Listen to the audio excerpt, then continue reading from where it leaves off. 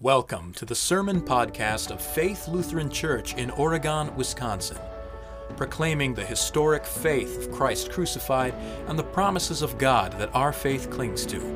For more information, visit us online at faithlutheranoregon.com.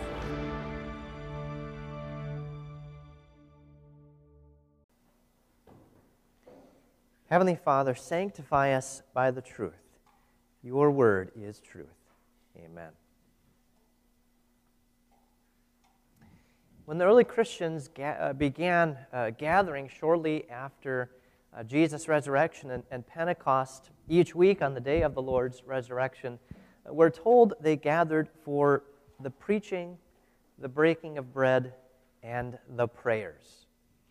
Not just prayer, but the prayers. That is the collection of prayers, the liturgy, going through the motions.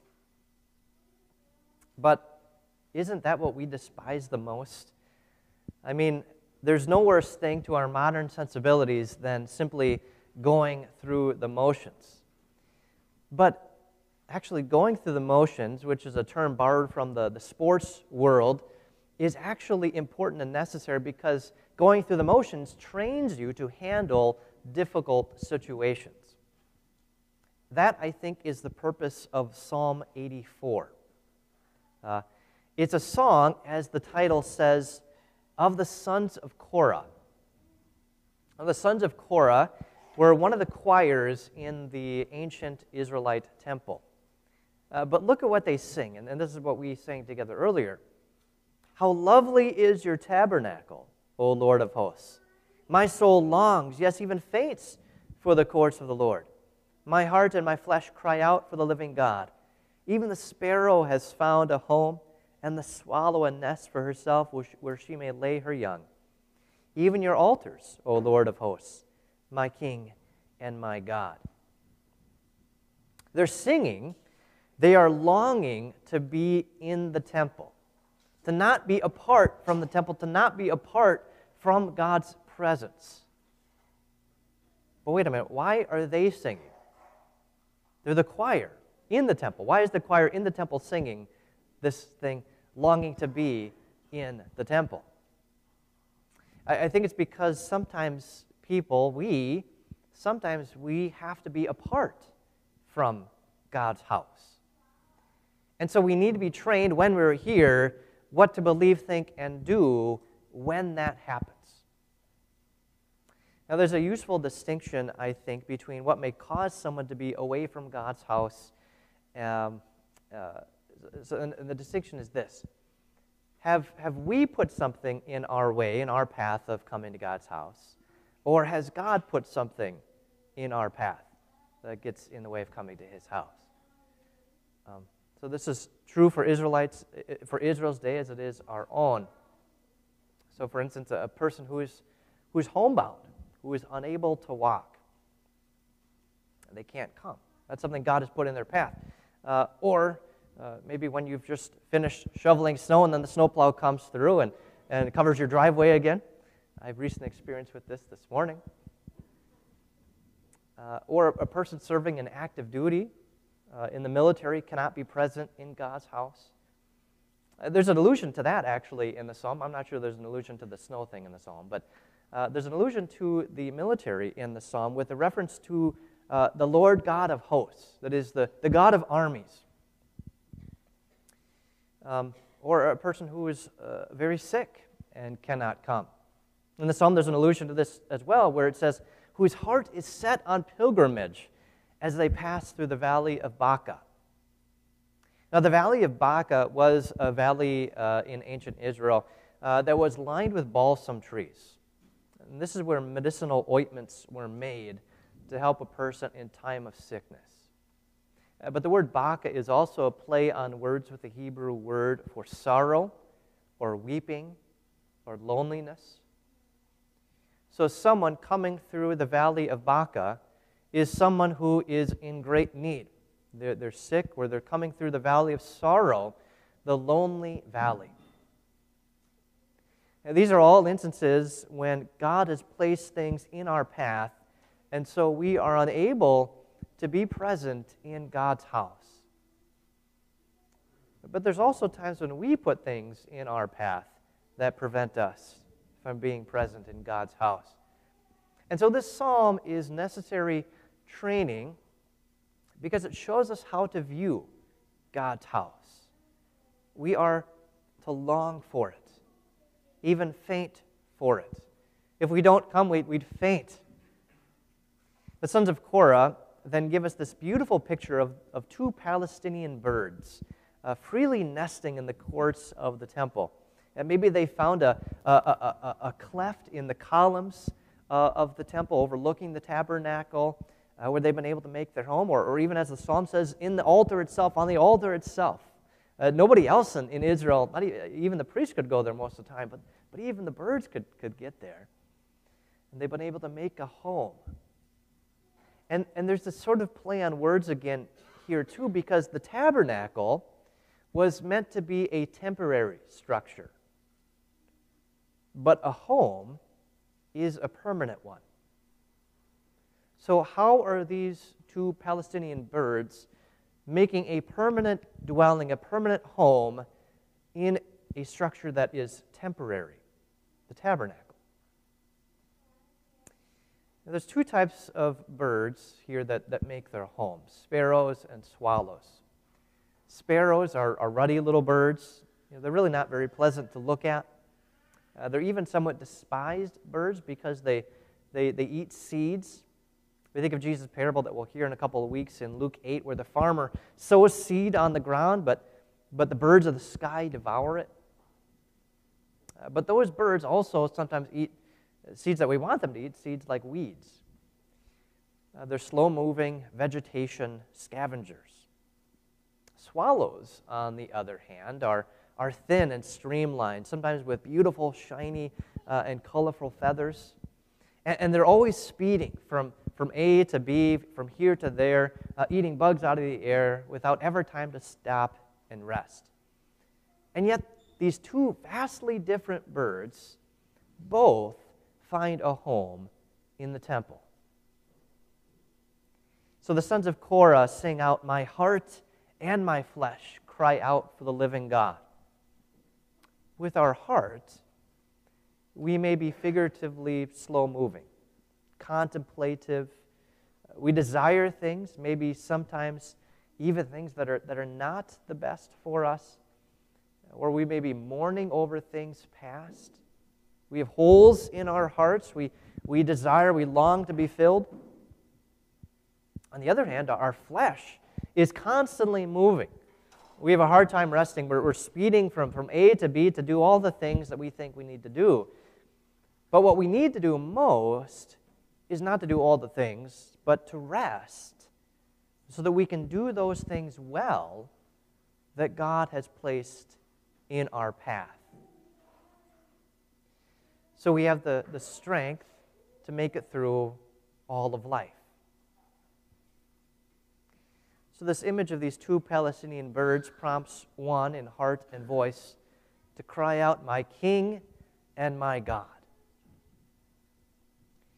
The temple is the place of almost indescribable rest and peace.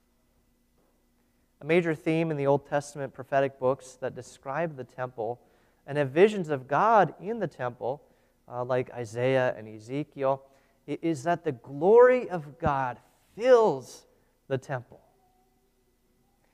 And so on the Mount of Transfiguration, Peter seems to have this desire. He wants to be there. He wants to build a tabernacle there on the mountain. He wants to contain that glory. And it seems like a no-brainer. It seems like a good idea.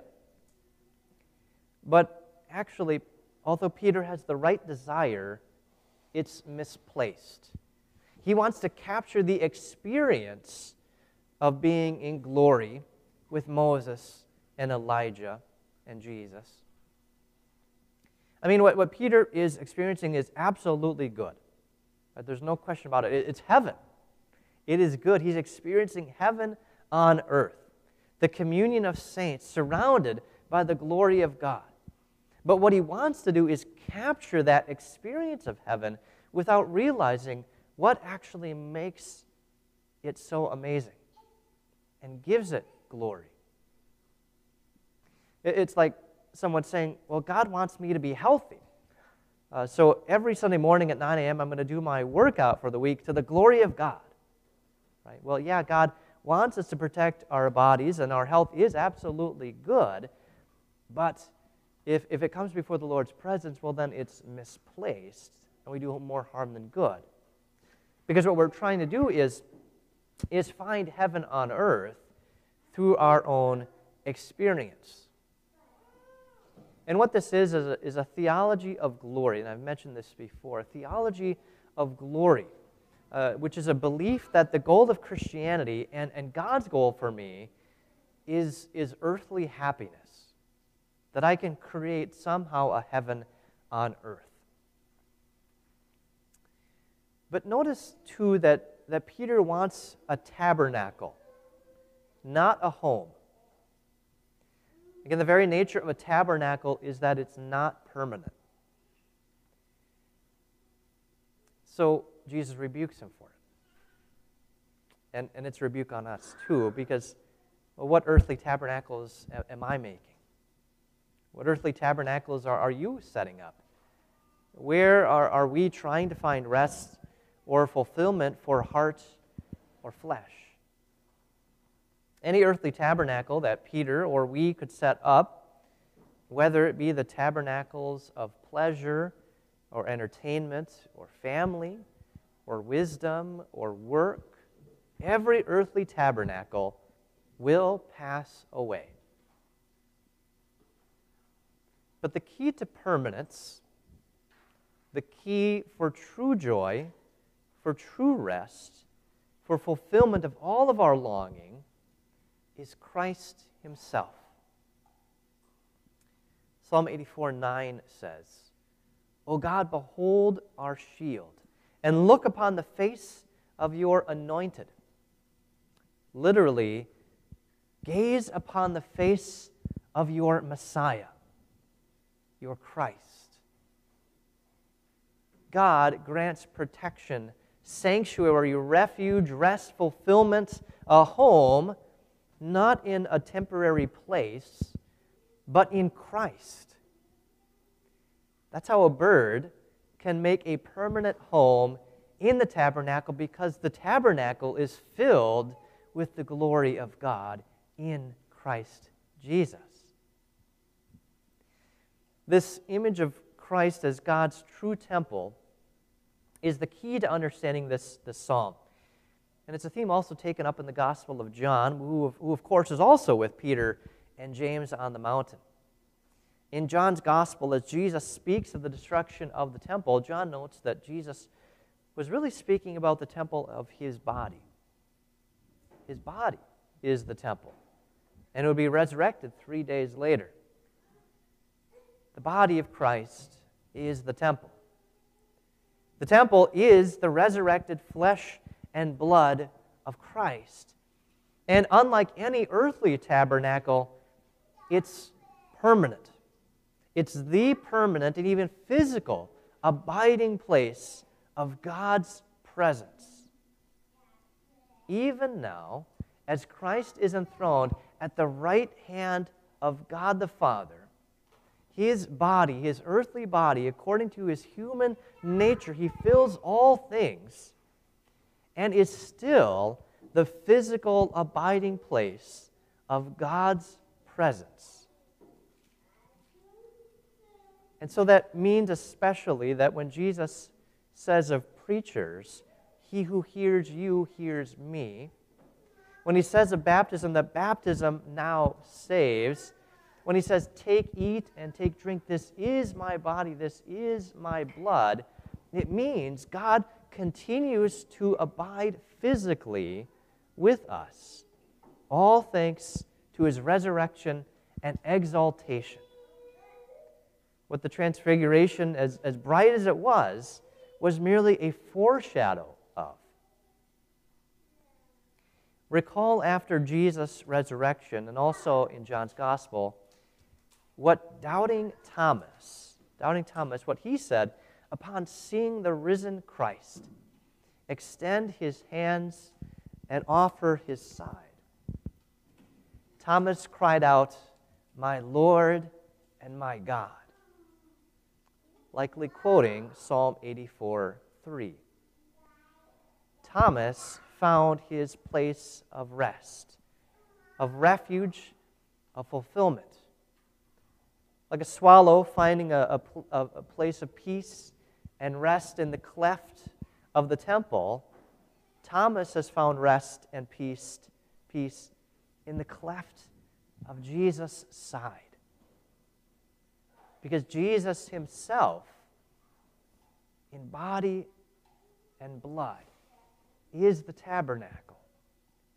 Jesus is the one place where we meet God and where we too abide in Jesus, just as a swallow or sparrow who's found a home. And this then actually changes our perspective on our situations in life. The Transfiguration is Jesus training to Peter to go through the motions, to ascend the mountain, to get a glimpse of the glory of God, and be surrounded by it, to be refreshed. Peter has the right idea, but he wants to dwell there, and it's really the wrong mountain. Jesus still has to go to another mountain, Mount Calvary, where he will suffer and die. And it's interesting, right after this in Matthew's Gospel is where Jesus says, if you have faith like a mustard seed, you can move mountains. Well, maybe what Peter needed was to spiritually move a mountain, to see the glory of God and God's abiding presence even in the valley of Baca, the valley of sorrow and loneliness on Mount Calvary, not on the Mount of Transfiguration.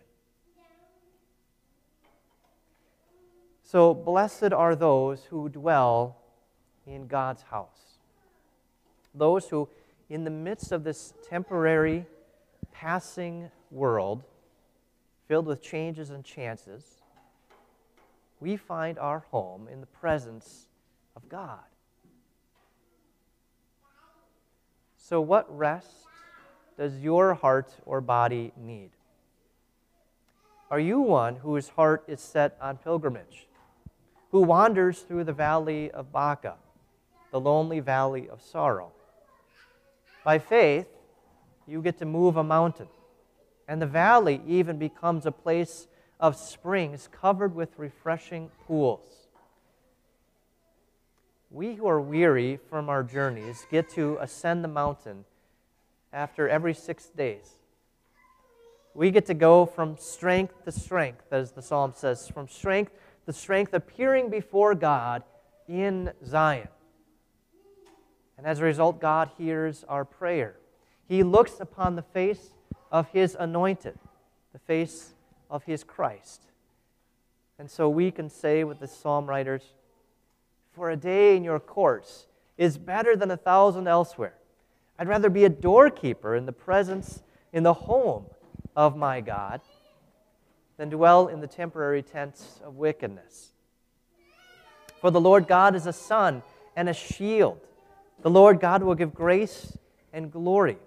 No good thing will He withhold from those who walk uprightly. No good thing will He withhold. Even in the valleys of Baca that we go through, God will work for good of those who love Him, who've been called according to His purpose. No good thing will He withhold." So we acknowledge, O Lord of hosts, blessed is the man who trusts in You. In Jesus' name, amen. Glory be to the Father, and to the Son, and to the Holy Spirit, as it was in the beginning, is now, and ever shall be, forevermore. Amen.